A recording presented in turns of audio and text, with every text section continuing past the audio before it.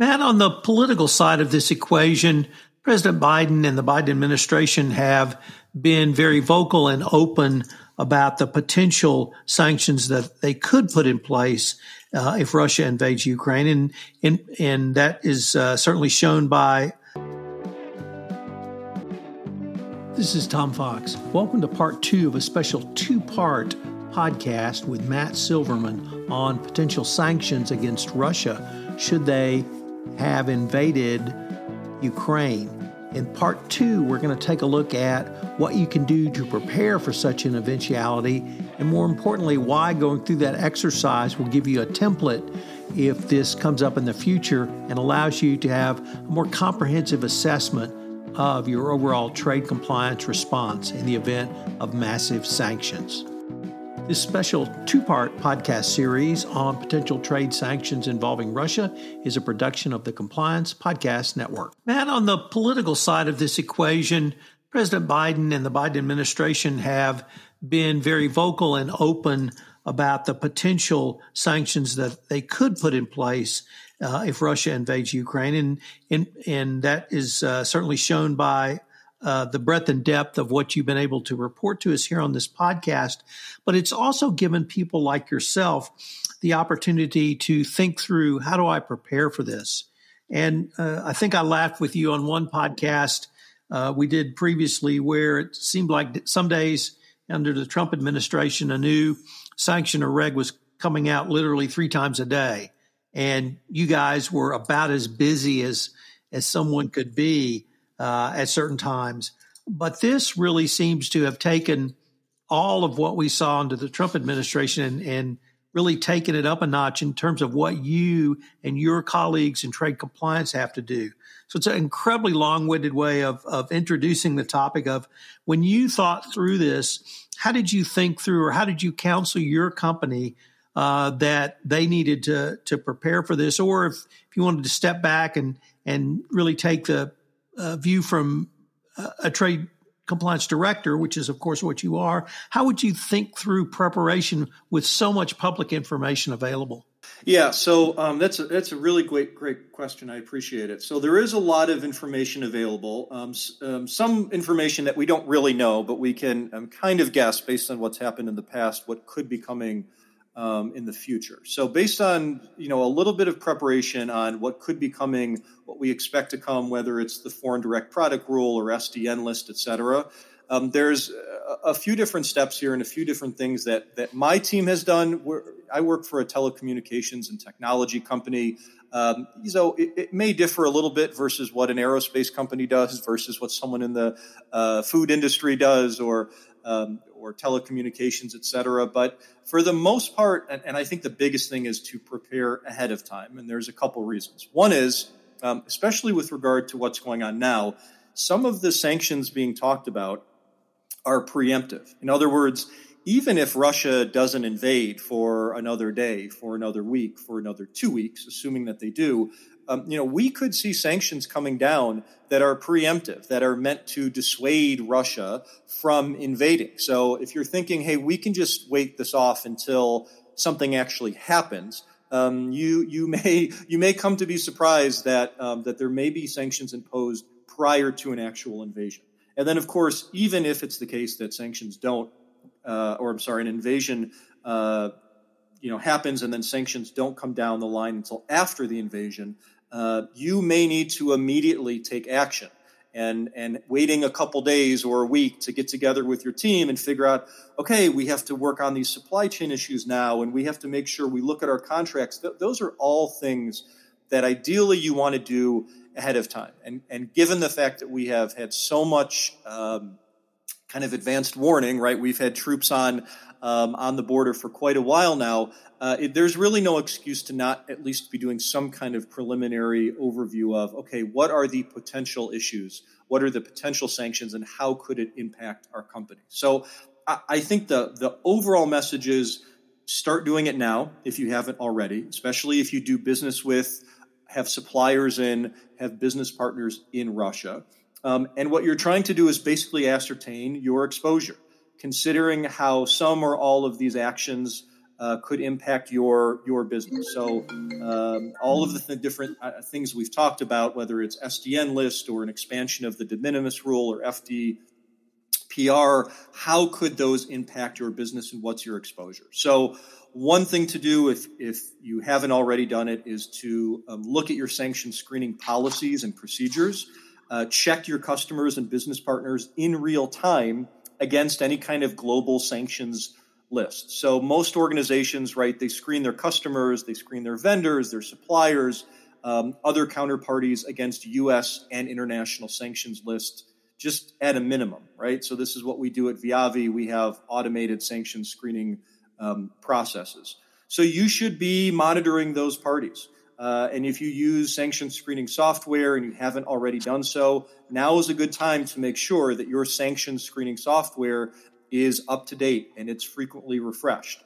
And you're not going to have an issue with your sanction screening software of, it's going to take us, 2 or 3 or 4 weeks to actually start adding some of these Russian entities to the software. So you should be getting daily alerts if one of your business partners is added to a sanctions list. And don't set aside those alerts and try to resolve them at a later date, right? You want to be looking at them in real time. If you are manually screening your customers, your suppliers, et cetera, make sure you're looking into specific Russian-affiliated parties on a daily basis to be aware of, okay, this is who we do business with in Russia, or this is a Russian-owned company. We need to be checking daily. And when those sanctions do come out, if they do, we need to be cross-checking. If we don't have automated software in place, we need to be cross-checking. This is who we do business with, and hey, look, they just popped up as a new sanctioned party. You should be identifying and work with your contracts team or legal team or business development, whoever it is. You should be identifying your contracts with Russian entities or individuals and reviewing those contracts to see with regard to, for example, compliance with law clauses. Is this governed under U.S. law, Russian law, et cetera? Are there notice clauses in there, termination provisions that allow you to terminate contracts within a certain amount of time?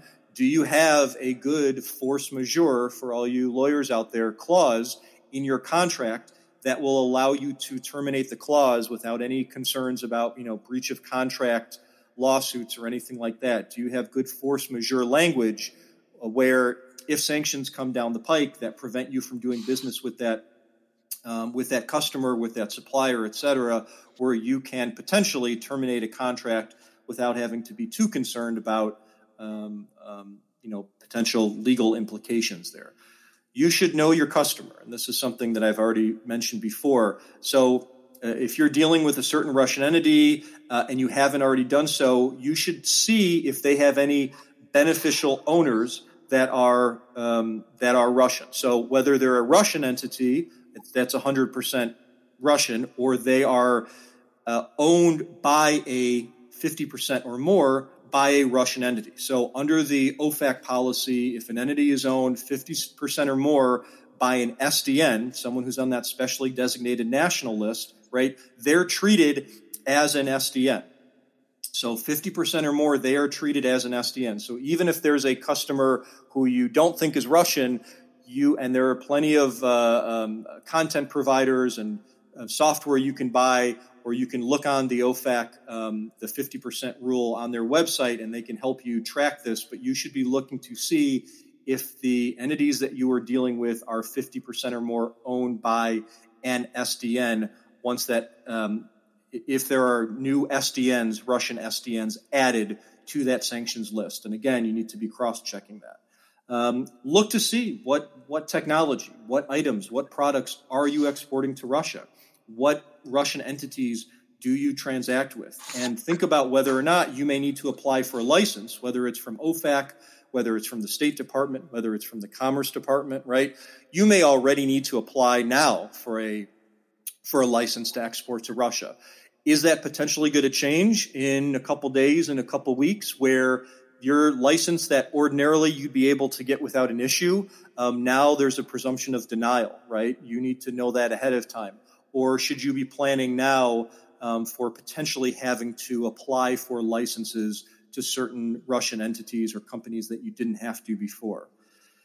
I think the other one is just kind of taking a look at your supply chain in general for any kind of business disruption issues. So if you're reliant on a certain supplier or a certain service from a Russian entity or individual, now is a really good time to consider alternative sourcing, right? So if you're not in supply chain, talk to your supply chain folks, talk to your procurement folks and say, what do we source from Russia? Because we want to be prepared if in a few days from now or a few weeks from now, that supplier or all of Russia, but probably just that supplier or entity goes onto a restricted list. Or there's a certain sectoral sanction relating to X, Y, or Z industry, and every supplier in that industry, we're going to have a hard time importing from them.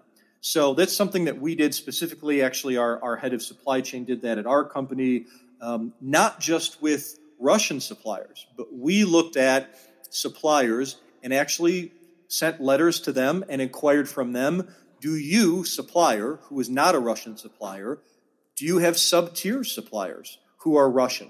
Because we want to know if in a few weeks from now, whatever comes down the pike. We want to know if you, non-Russian supplier, are going to have a hard time getting whatever raw materials or products from your suppliers that in the end could then impact the supply chain and could impact lead times. And when we, Viavi, are able to get the products and the end products that we need. So it's not just the primary suppliers you probably want to be looking into. It's also those sub-tiers. There could be, and I expect that there would be some kind of financial sanctions as well coming down. So looking at whether you have any kind of outstanding debt from Russian entities or individuals, and if so, you may want to promptly pursue collection of those debts. It's going to be more difficult to collect payment from Russian entities, potentially, after financial sanctions are put into place. And then you want to look at, I'd say lastly, although I'm sure I could think of more examples, but for the interest of time today, looking at any kind of procurement or manufacturing activities for goods that are intended for Russia, and really look to see whether you can safely postpone or delay any of those activities certainly for the immediate future. So a lot of things to think about, a lot of different, I'd say, stakeholders, logistics, supply chain, different parts of of business development, and obviously trade control and export control and import compliance if that's different than your export control department in your company.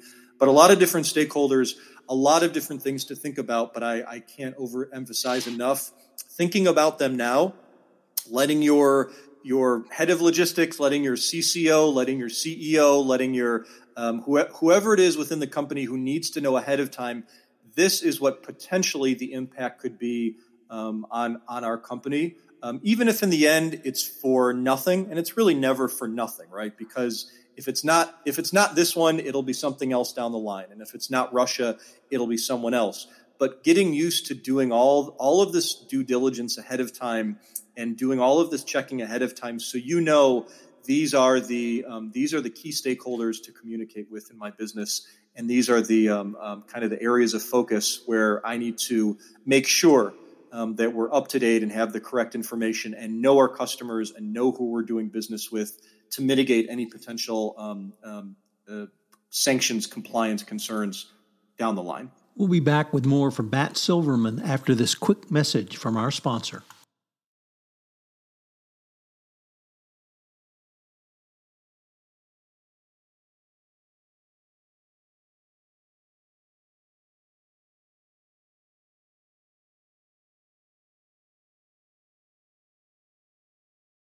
Matt, I hope our listeners will recall your appearance on The Compliance Life, where we talked about your journey to the trade director of trade compliance's chair.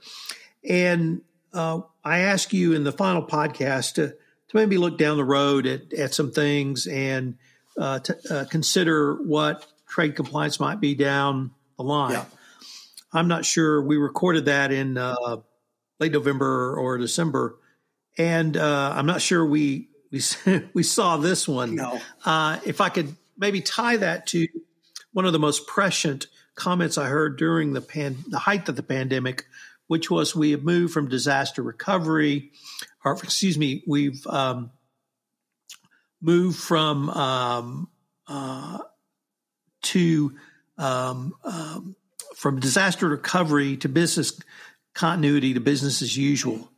And we see this example now of a massive potential change or disruption in trade because of sanctions, because of a armed conflict. And you and I are talking about this. Okay, what does this mean for our company? And it really drove home to me the message that really it is now. There are no black swan events. Everything is business as usual. And what you have emphasized really throughout this, and one of the key takeaways for me has been exactly what you said. You have to prepare. Even if diplomacy wins out and Russia does not invade the Ukraine, you've now got a template in place for the next time this happens or the time after that. And it seems to me that your job not only has become much more challenging, but you've laid out a roadmap to help meet those challenges going forward. So it's incredibly once again, long-winded way of introducing the topic of, as a trade compliance officer, as a trade compliance specialist, is it now imperative that you really be prepared for literally anything that's thrown at you by having processes in place like you have detailed for us here to think through, how would I respond? How would I prepare? What if it's China? What if it's South Asia? What if it's Africa? Any of those places. And just maybe get your thoughts on how much more challenging your job has become and really the role of the trade compliance specialist. Yeah, so I appreciate that. So I think you hit the nail right on the head there. It certainly makes my job more complex and complicated, knowing that things like this could happen at any point, right? There's whether it's Russia or what happened in Myanmar a few months ago.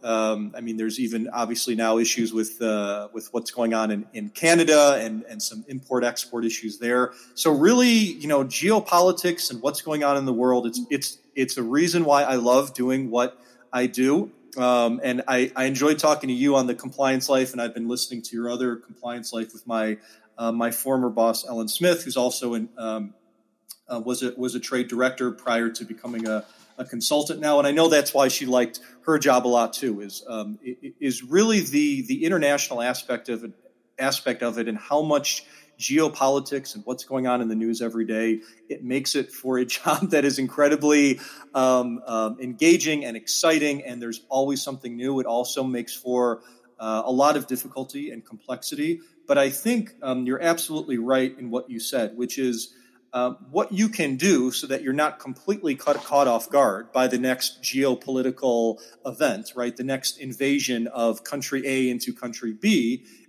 is that if you have a template like this, it does kind of work across the board. And I don't mean that, it's exactly the same like what we saw with Iranian sanctions is going to be exactly the same with what we may see with Russian sanctions, but there's so much overlap. There's so much similarities, right? And like what I've already talked about with secondary sanctions and the foreign direct product rule.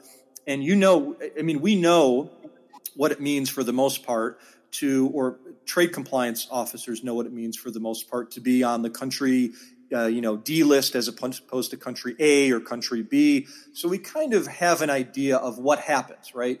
Where we can plan ahead a little bit and say, okay, there's this conflict going on based on what we've seen in the past with Myanmar, or based on what we've seen in the past with Crimea, where we can look at a situation and say, we don't know exactly what's coming down the pike, but we have an idea, and we can prepare by looking at things like our supply chain, our export licensing processes, and we can be at least a little bit prepared. So, if today it's Russia and Ukraine, tomorrow it's maybe a different issue or a different country that's in conflict. And we do have to always look at the supply chain again and say, okay, now we're concerned with what's going on in China and Taiwan. Now we're concerned with India and Pakistan. But if you have that template in place and those questions and, okay, here's what we do, here's who the stakeholders are, here's what the general issues are, you can kind of plug and play. You can kind of put in, okay, now we need to look at our supply chain in India, or now we need to look at our customers in Argentina. And that, if you have that template already and you've already done the work, which is why I say it's really not a waste of time. If you're listening to this thinking, oh, Russia's never going to invade Ukraine, or even if they do, they're not going to impose, X, Y, or Z sanctions, it's not a good idea to be prepared to know what that could look like, because it may serve you well down the line when it's a different country, a different situation. It's complex, and the sanctions environment has only become more complex, I'd say, in recent years, and that's bipartisan. There was certainly a lot under the Trump administration, but the Biden administration has also carried through a lot of the same export restrictions and sanctions programs. So that's bipartisan. But it's become more complex, which makes it more interesting for the trade compliance lawyer or trade compliance professional. But again, just as you emphasized, and hopefully I have, if you've done the preparation ahead of time and can kind of anticipate what could be coming, you are in a good shape to be able to make those decisions when you need to, if you really have a good understanding of how it impacts your business and what the potential implications could be to your business, based in part of what's happened, in previously. Past is prologue, as they say. So I think that's a good lesson to take for any trade compliance attorney or professional or just compliance professional in general who's trying to figure out how to predict what may be coming in the future and how to prepare for it. Matt, I'd like to end with a couple of other thoughts from your discussion of what can be done to prepare. I've talked to lots of compliance officers and others around human trafficking and modern slavery, and some companies have decided they're going to go through their entire supply chain down to every level to see if they have any of those issues. And what they've discovered is inefficiencies in their supply chain from the business perspective, leaving aside the issue of the human trafficking or modern slavery, and that they have found the exercise of going through that to be a business positive in terms of decreasing costs, increasing business efficiency, and most important, making their supply chains more resilient if disruption occurs. And it struck me in listening to you, you said several things that would seem to fall right into that. Know your customer, check your supply chains, see where your products are coming from, see who the people who are using some of the similar basic products or inputs to your equipment, and understanding are any of your distributors or others doing business with Russia. And it really gives you a much more comprehensive look at your business.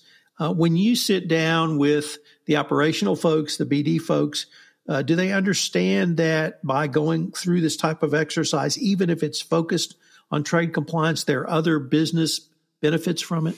Yeah, that's a good question. So I think they do, and I try to emphasize it, especially with maybe parts of the business or certain internal stakeholders who don't seem to understand it as well. And I'm very fortunate. I work at a company where I think all of those issues are well understood. Protecting supply chain, being able to predict supply chain issues down the road, as well as just ethical concerns with regard to modern slavery or things like that. So I think about the recent situation that has become quite prominent now with the Uyghurs in China. And what the U.S. government has already said and done in terms of making sure that companies are looking into where they are sourcing from.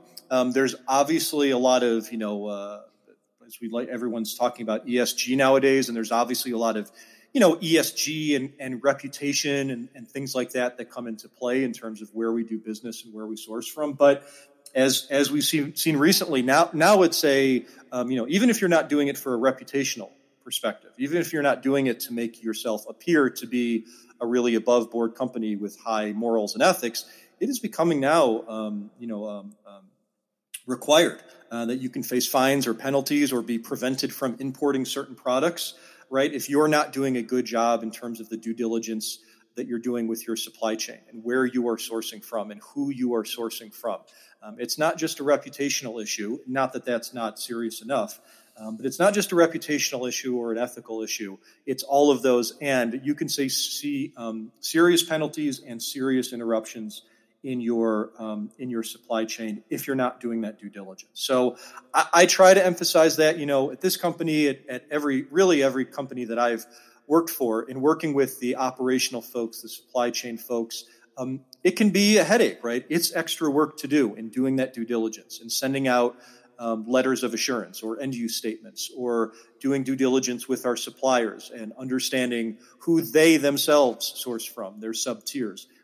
It's more work to be done, but in the end, there's a lot of good reasons to do it. There's a lot of legal reasons, a lot of ethical reasons, a lot of reputational reasons and business reasons to do it. And I think that for those who have a hard time maybe convincing or helping parts of the business understand why that needs to be done more and more these days, if you can emphasize all those different aspects, financial, legal, ethical, reputational, et cetera, maybe fortunately or hopefully you get a little less pushback when it comes to that. And, even if the end someone's upset that it takes a little bit more time out of their day, at least they understand operationally and from a business standpoint why the legal and compliance group is asking for that additional due diligence to be done. Because in the end, the goal is for it to have a lesser impact on your supply chain, or if it does have an impact, to know that ahead of time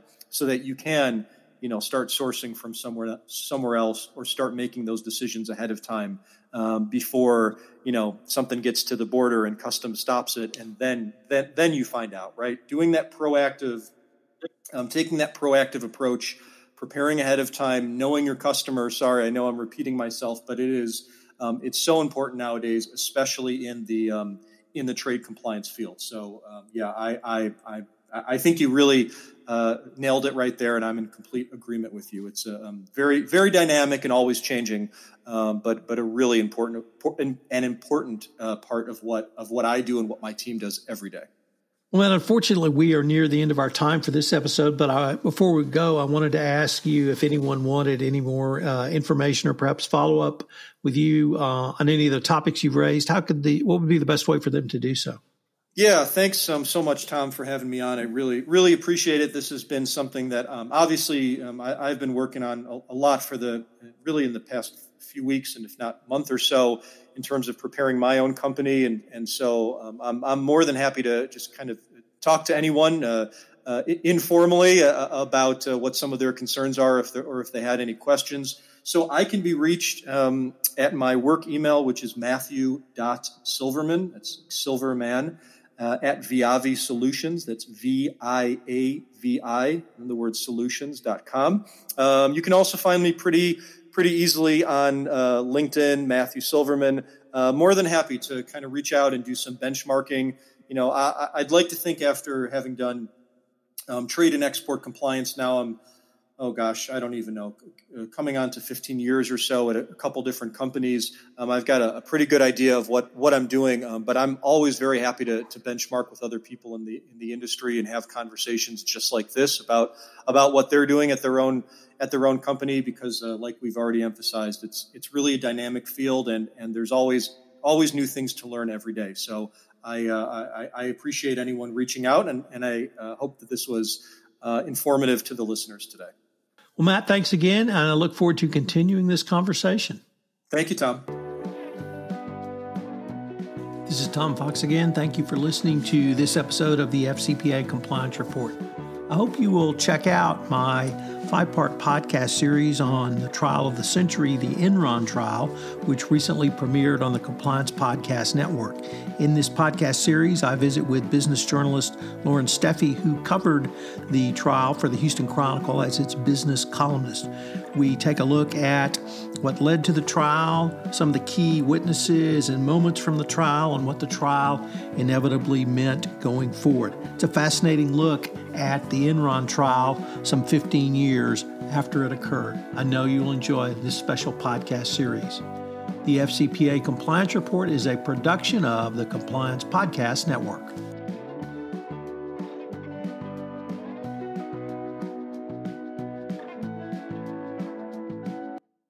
This podcast is a part of the C-Suite Radio Network. For more top business podcasts, visit c-suiteradio.com.